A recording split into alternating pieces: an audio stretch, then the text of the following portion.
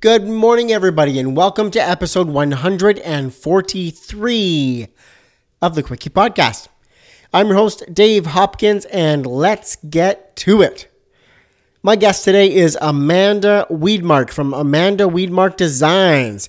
She's a designer with over 15 years in the game and also currently works at an architecture and engineering studio in Vancouver, BC.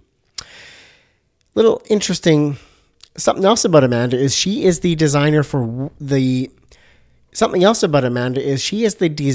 wood stickers. You can find those in REI and MEC, the Mountain Equipment Co-op up here in Canada. So go and check out those. During this episode, we talk about her creative and crafty childhood. And we really have like a great nostalgic conversation about...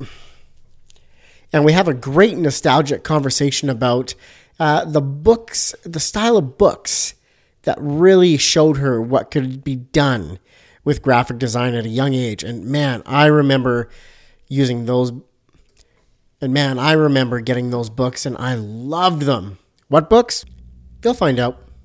Let's see. We talk about Disney and why that's been so influential to her. Now, Amanda also tells us about a printed proposal project. Say that 10 times fast. A printed proposal project that she was a part of, where they created a marketing piece to showcase to their client that they really understood the experience they were trying to deliver for their client's client. And that helped them win the proposal. It's a cool story, I promise you.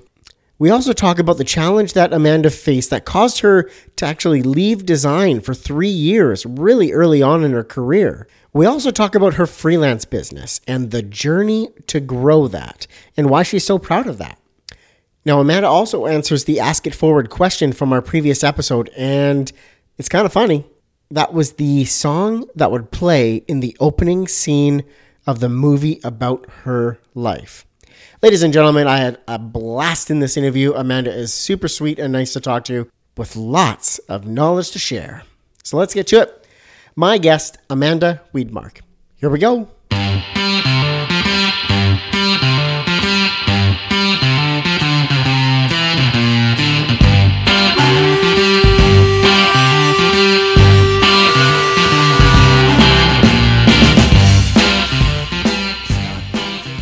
Welcome to the Quickie Podcast, the daily interview show where we talk to graphic designers about their journey to the creative field. And we do it in 30 minutes or less. So, are you ready for a Quickie?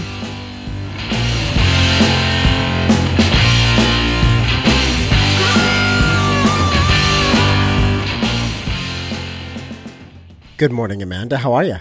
I'm good. How are you? Doing terrific. Thanks so much for being on the show today. Thank you for having me. Awesome. Are you ready for a Quickie?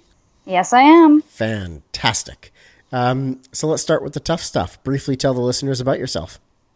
So my name is Amanda Weedmark. I'm a graphic designer and digital illustrator from Vancouver, BC. I have been in the graphic design industry for over 15 years now, working primarily in in-house design positions. I'm currently working at an architecture and engineering studio downtown Vancouver, 4 days a week. And then on the side, evenings, weekends, stat holidays, I'm working on my own business, designing retro-inspired goods designed to celebrate life's simple pleasures and grand adventures. I love that. That was not scripted or rehearsed at all, was it, Amanda? Not at all. Perfect. Excellent intro. And I'm really interested to hear more about the sort of retro-inspired goods and stuff that you are working on. But we will get there. I want to start with the early days, though. What was your childhood like? Do you feel that you had a creative childhood that sort of pointed you in this career path? Definitely. So I always remember having some kind of project on the go, whether it was crafts out of a book or watching Mr. Dressup doing his crafts. And Mr. Dressup. Speaking my language. So yeah, I always had something on the go, paint by number. Especially when it came to holiday time, I was doing my own greeting cards, painting and cross-stitching and whatever I could do, I was doing. my dad, I wouldn't say he would call himself an artist, but he was creative. He was definitely creative. Okay. He always had a project on the go, whether it was a car he was restoring or something he was rebuilding. He would take something that was old and broken and restore it and turn it into something new again.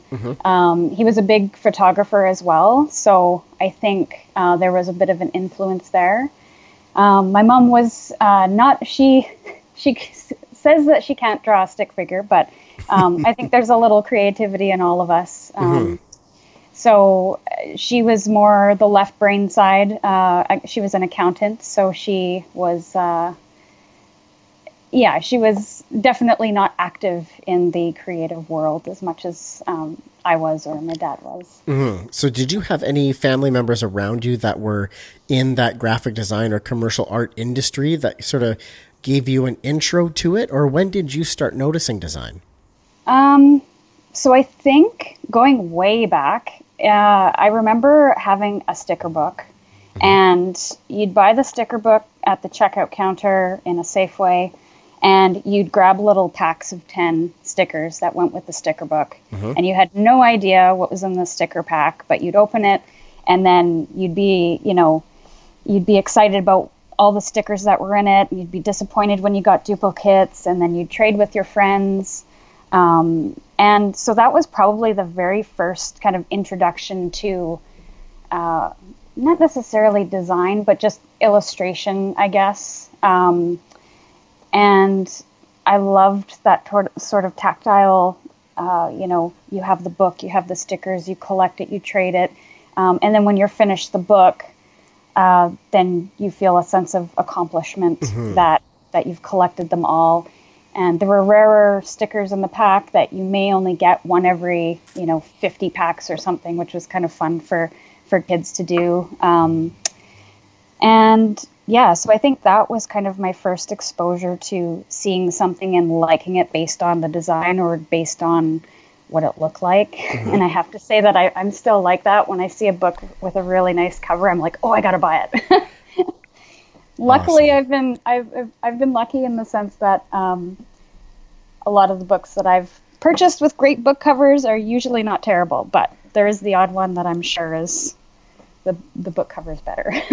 You've said a number of different things that have brought me immediately back to my childhood. The paint by number. Yes. I loved paint by number because I'm creative in the vision, but creative in the action. Not my strong point. Yeah. I always would try and draw cars as a kid. I loved cars, and I would always try and draw them, but they would just look horrible, completely out of balance and not good. Yeah, just look bad. I still can't draw cars. It's they look so like hard. potatoes with wheels. Yeah. And then sticker books. 100%. I remember a Ninja Turtles sticker book I had. Yes. And you would open up the book, and there was 10 or 12 different pages. And you could basically build your fight scene with stickers, right? This battle in the street. So I loved sticker books and paint by numbers. Oh my gosh. Yeah. Yeah. Fun times. So good. Where is the sticker books for kids our age now, right? I know. Where's the adult sticker books? Yeah, I know that they got to make a comeback. All right, I'm on it. So Amanda, I want to ask you now, what stands out to you as the most influential design of your life so far? So I want to say that I don't think I have one, but I do think that, when I think influential, I think impactful on people and, really great execution. I don't think that I've done anything yet that hits those markers, but I do know something that has been influential in that sense for me is Disney. And growing up, Disney was one of those things where it was just a beautiful mixture of animation, character, color, music, to bring together this storyline that was engaging, that was fun, that taught a lesson, that was just really, it kept your attention, it was entertaining. And I always remember, the themed ones, the Halloween ones, the Christmas ones were always one of my big things that I love to watch, because you only got to see those, once a year, and tune into Saturday cartoons, or I believe Disney was also on Sundays at 6. So those were always kind of the times where you look forward to watching it and seeing what episodes were on. And so that's always been something that I've kind of thought about as time moved on, is storytelling, visual storytelling. And that's essentially what design is. So how do you get all these elements together harmoniously to tell that story? Well said. And that's so true. As soon as you mention Disney, I see visuals with music and, emotion and all of these things wrapped up into it. And that is design. That's right. Yeah. Yeah. Okay. So Disney, that was a great example of the most influential design for sure, because that can spread so many different touch points, from audio to visual to emotional. Like, great. I love the example you used for that. Amanda, who are some of the designers and brands that you look up to and closely follow? What about them do you like? So I tend to follow people that kind of border the design and illustration worlds. A company called Nowhere Land Supply. Okay. They are, I believe it's just a designer that's kind of doing something similar that I am, who's built their little business on some really cool adventure, outdoor type illustrations that are very simplified, that have some like beautiful shadows and highlights that I really appreciate. I kind of look at them and I pick them apart and I kind of see how he's gone ahead and built each one, just because they're so great. Atomic Child is somebody that I followed for a long time, and he's also doing again the design and illustration type thing. He's done a lot of really cool outdoor stickers and goods, and I've just seen his career take off from being a freelance designer and doing his own thing to now he's got stuff in stores and he's all over, which is really cool. Aaron Draplin is somebody that I followed for a long time. Never and heard actually, of him. Yeah, no. he's actually the reason I tuned in, because I didn't know that you were local and you had this awesome podcast going, and then he posted about your podcast when he was on it. I'm like, oh, I gotta chime in, and then I just loved it so much that I kept on listening, and so I learned a lot about him, some of the things that I didn't know about him on your podcast. And, I've followed his work for a long time. And again, it's that simplification of distilling down an element or a concept into its most basic form, most basic shape, most basic color palette. And that is not an easy thing to do. It might look very simple, but it's not at all.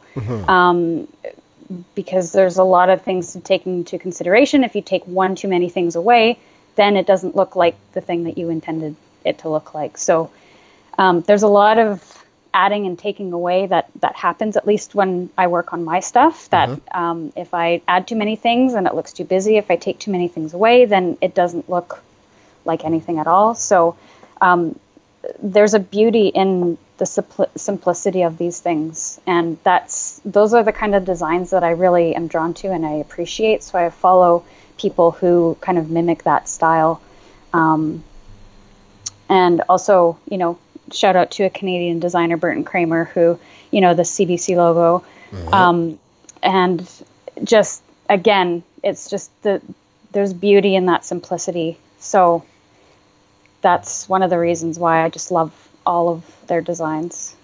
I like the way you worded that. You have to find the balance, that sweet spot of, taking away too much, but not overcrowding it so that the messaging is lost. So finding the beauty and the simplicity is not an easy thing. No, it's not. So Amanda, I want to ask you a little bit about print and packaging right now. So I want to hear how you have utilized print and packaging in your design career. And any stories around print or packaging for recent projects that stand out for you or something like that? Well, I have done quite a bit of print. I love print. I love, that tactile piece that you can hold in your hand that you can hang on to. And that's kind of what I strive for in the work that I do at my full-time job, and then the work that I do, even with the stuff that I do on the side. I want people to not only use it for that first pass, greeting card, whatever, but I want them to hang on to it. I want them to, share it. I want them to do other things with it, give it a second life, or give something else a second life with it. And there was one that stands out at my current job, where we used print to put together this really cool interview package for a job that we were chasing. And it was for an airport. So we kind of sat down and tried to figure out, what the theming of this interview package would be, based on what we kind of mentioned in this document the proposal document that we had done up. And the theming of it was that we are going to give our external client, so the airport, the same experience that they want to deliver their clients. So they want to give their clients a seamless, stress-free experience that kind of brings them value, whether it's food or whether it's something they can do while they're waiting for their flight, whether it's art pieces throughout the terminal. So not just go and wait, but, have this experience while they're there. So we decided to run a parallel between that experience and working with us, so that we could tell the client that we understand what you're trying to deliver. We're going to go ahead and do that same for you. We're not going to give you just the services that you need, but we're going to work in tandem with you so that, you can have this amazing experience with us to reach your own goals. So they had called us for an interview. We put together some pieces that mirrored that messaging. And so we thought, what could we do that could physically show them what we're going to do for them? So we put together sort of things you would take on your vacation with you, like you'd need a passport, you'd need a ticket, you'd need a flight schedule, you'd collect postcards along the way. So all of those elements came together in a package, and in this passport, we sourced paper, the linen paper. We got it gold stamped on the front, and inside of the passport were the people on our team that were going to be working with the airport. And, there were stamps on the inside. We made it look like stamps that told, our client which each person's role was, how many years experience they have. And then we had like a little bifold pocket folder that had the project schedule, which looked like an airport schedule and a ticket. And then we also did postcards. So it was our project experience, but it was of projects kind of around North America, around the world that we did. And on the front was just the airport, and on the back was a little bit of information about the project. And we kind of made it look like it was somebody writing somebody from another country. So all of this came together in this beautiful little package, and, we sourced special paper. We got things foil stamped, and we kind of everything from the paper selection to how we did layout is everything kind of fed into that story, that theming. So that was kind of a cool little project to do, and we ended up winning the project. So that's awesome. So you guys invested all of that up front to print and produce this piece and do all the design for it as part of the proposal. Yes. Yeah. That's so cool. Yeah. And that obviously helped you win the proposal. Yes. And we try, when we have the time, we try to do that theming, and that how can we extend that theming into print pieces or packaging pieces. We don't get to do it too often because a lot of the times our deadlines are very compressed. So, Yeah, but on the odd occasion, you get to go to press, you get to, play with different papers and different finishes. So that's when it starts to get really fun. That's super cool. Yeah. All right, Amanda, the next few questions I have for you are the tough stuff. I want to ask about some of the challenging times and the struggles that you faced in your design career so far. And then once we get through a couple of those, we'll turn it around and we'll finish up in a happy place. Sure. Sounds good. So what has been the most challenging time in your design career so far? Why was it challenging and how did you get through it? Well, I've had many challenges in my design career that always makes me stop and think, okay, am I really doing this? Should I keep going? But one really stands out that actually made me quit design for about 3 years. Wow. Okay. And I actually got fired from my very first design studio job a month into it. Oh boy. So, I couldn't tell you, there was no specific thing that said, you did a bad job, you're a terrible person, you're fired. It was never that kind of thing. I think it was just, they had expectations of me and I had expectations of them, and the two didn't really come together. And I think they thought I had more experience than I did, and I thought that I was going to go there and be there to experience design studio life and learn from the people there. And because I was coming in from a very junior position, so I hadn't prior to that had any design studio experience before. I had design experience, but and also too, I don't think I was in the right mindset to kind of take on that new challenge. I was at a point in my career where I was looking to do something more than in-house design, because when you're an in-house designer, you're working with the same branding, you're working with the same products or the same visuals. So I was really trying to stretch and step out of that comfort zone and do something where you're exposed to all these things.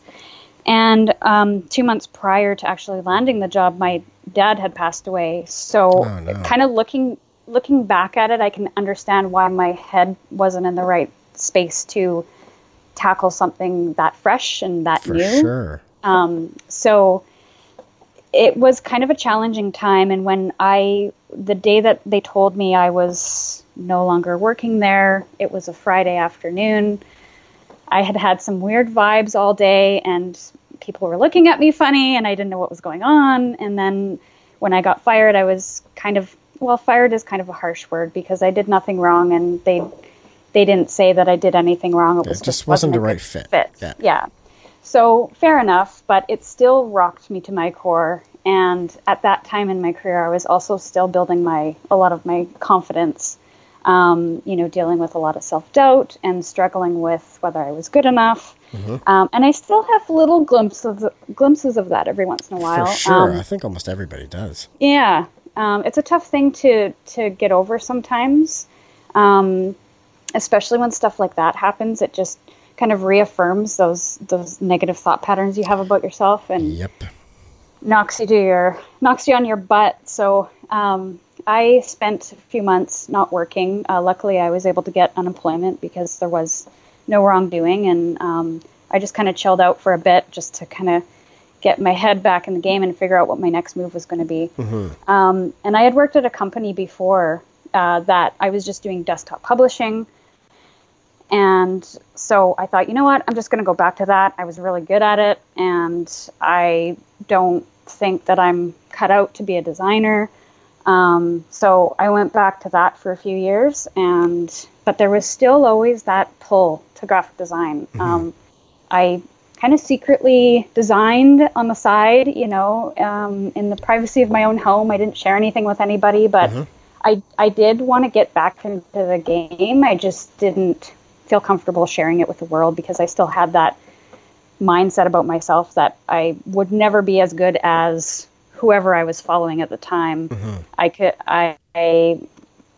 But I was determined to get out of it. So, funnily enough, there was a life coach that was getting her hours in, and I don't know how she found me, but she contacted me and said, I want to give you 3 free sessions just so I can get my hours in and you can kind of experience what it's like to have a life coach. And I thought, yeah, this is it's coming at a good time. So I tried it out and I really liked it. And I stuck with her for, I think, a year, maybe a bit more, and had a call with her once a month. And all this negative stuff came spewing out about myself that I didn't even know was kind of underneath the surface. And and I thought, wow, okay, I didn't even know that I was thinking that poorly of myself or my skill set or whatever. So once you're kind of aware of that, you can tackle it. So Definitely. Once that came to the surface, I'm like, okay, well, just because I feel that way doesn't mean I have to continue to feel that way. If I feel like I'm not as good as that person that I admire, well, let's at least try to get close, or at least try to be good enough in my own mind. So I went back to school. I put myself out there a bit more. I, did side projects and started dabbling in freelance again. So I slowly kind of made my way back to the design world, and my confidence started building, and I felt good enough to tackle, trying to find another graphic design job. And I landed the job that I'm currently in 10 years ago. And, I've been there for 10 years, and I'm now got my side business going on, and that's been 3 years now, and that's growing and getting busier every day. So it can be done. You can come back from it. Yes. It is possible. Yes. Even though in the moment it probably didn't feel like it. And like you said, it caused you to question your overall direction. Like, is this where I should be going, right? Yeah. It was tough. Amanda, I want to dive a little bit deeper. And I want you to tell us about a specific design or project that you were a part of that did not go well or bring the desired result. What was that like? How did that feel? Can you take us to that story? So this is actually relatively recent, within the last 6 months. I took on a very small design project. A lot of people ask me for sticker designs and small little one-off pieces, which I always enjoy doing because they don't, with my time being so limited, having both jobs, I can only do that much. So they came to me and they wanted a sticker design, and I had some ideas based on what she had mentioned, and I set up a time with her. I went and chatted with her in person. I saw the space that they wanted the sticker design to be representative of. She passed around some ideas. We had a really good chat. I spent about an hour and a bit with her, and I went away and I did up a quote, and I went back to them and I said, this is what you'll get, and here are different pricing structures. Their budget was limited, so I said, well, this is what I can offer for your budget, but if you feel that you want to put a little bit more into it, this is what else I can provide you for extra. And so everything I thought was good, and she seemed to be on board, had no issues with it, and paid the 50% deposit, which I would always recommend. Yes. And she said, okay, well, there's 2 weeks went by, and she said, well, there's been some chatter kind of around the studio, and some people have a bit of a shift in their ideas. So I said, okay, let's have a chat, and I'm happy to meet with whoever wants to, I'm happy to meet with them as well. And what I didn't realize at the outset was that the girl that I had spent the initial hour with was not the decision maker. And I assumed that it was, because she knew what she wanted. She knew which direction it was going to be. She knew exactly, all the things that you would need to know. And I had set up this meeting, and I went there, and it was a bit of a gong show. There, not only the decision maker was pulled in, but other people were also pulled in. And it was kind of a casual meeting. There was wine involved, and I thought, oh man, what did I get into? And of course, they'd paid their 50%. So I was committed to the project, and things were changing and shifting, and they wanted multiple concepts, and they were kind of all over the map in terms of what they wanted. So that made me really nervous because I didn't know there were so many people involved and so many things happening that I didn't really know how to guide it. But I did my best with what I had and reiterated what they were saying back to me. And they said, yep, that's exactly what we want. And then as I was walking away from the meeting, they said, wait, don't do anything that we just told you. Just do what you were going to do to begin with. So I'm my gosh. Okay, so I'm doing what I'm doing. I'm just going to do what I originally set out to do. And I went back and I did it, but I still felt really nervous about the whole thing because of the fact that these people were involved. And not that I had a problem with it, but because they had come in late in the game and I didn't know that they were going to be involved. I thought I had been speaking to the decision maker the entire time, and I wasn't. And it turned out that I had done these concepts based on, the original conversation that I had with this girl, and I hadn't heard from them in 2 weeks after I sent the concepts over. So I followed up with them again, and they ended up canceling the project because I think she was very sympathetic to my position because it was even frustrating and confusing for her. And she's like, I'm putting this on hold until they figure out what they want. So I should have gone with, well, first of all, always know who your decision makers are and meet with those decision makers. Try not to get too many people involved because design by committee is very challenging. It's dangerous. And you'll get nothing done. Yeah.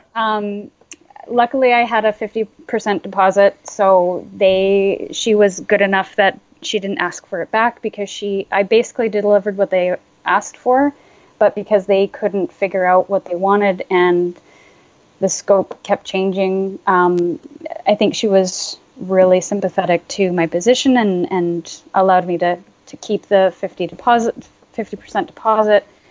So that was good. And that's why you have that deposit, is so that if you do all this upfront work and things get canceled or things start changing, that both of you have an out.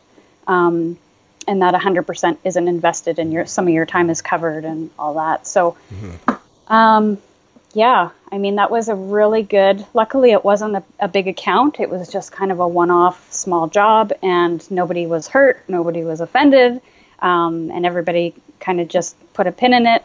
And yeah, so it was a really good reminder of the things that you should keep in mind when you're doing freelance. And it's been a while since I've done freelance with clients, with businesses. So it's just a really good lesson. Good refresher.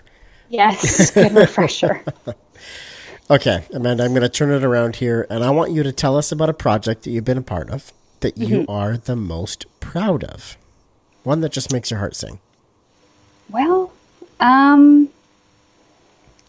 to be honest, I probably, because I haven't done a ton of client work yet, and because I'm straddling these two worlds right now, I think my side business is probably my shining star right now.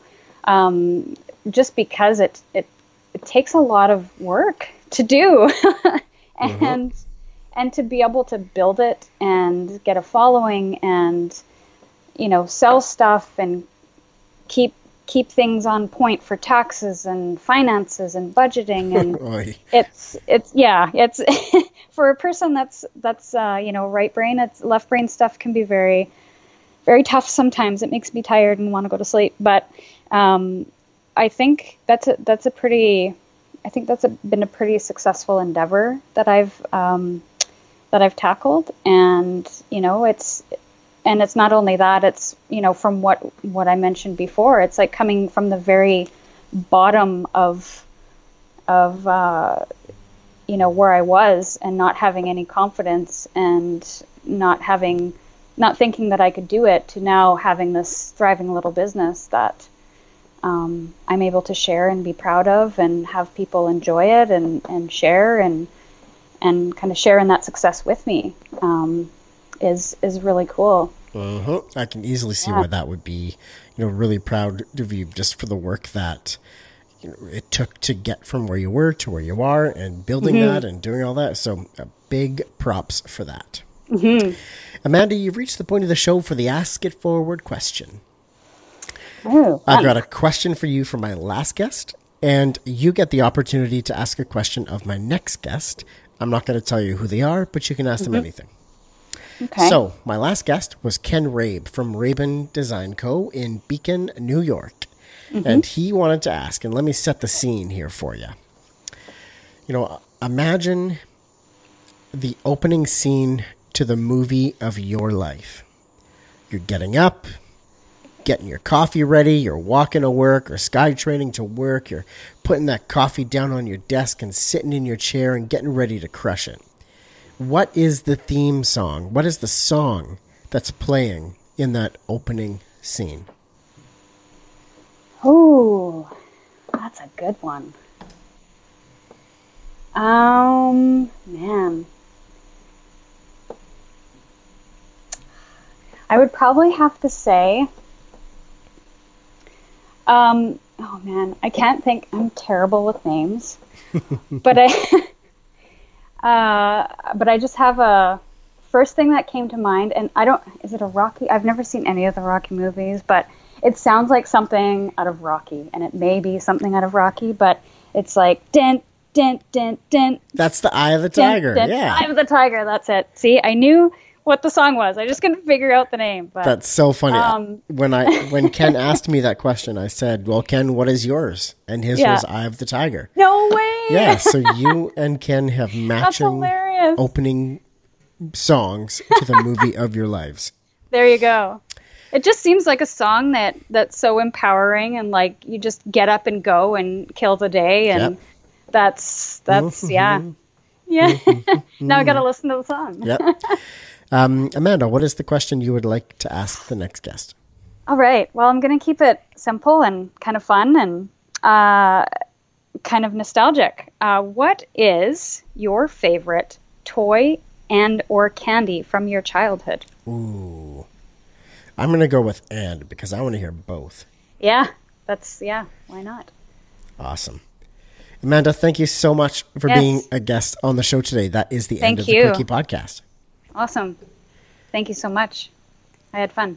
All right, everybody. Thank you so much for listening to today's episode. I really appreciate your time. Thanks for tuning in, and I'll be back tomorrow. See you then.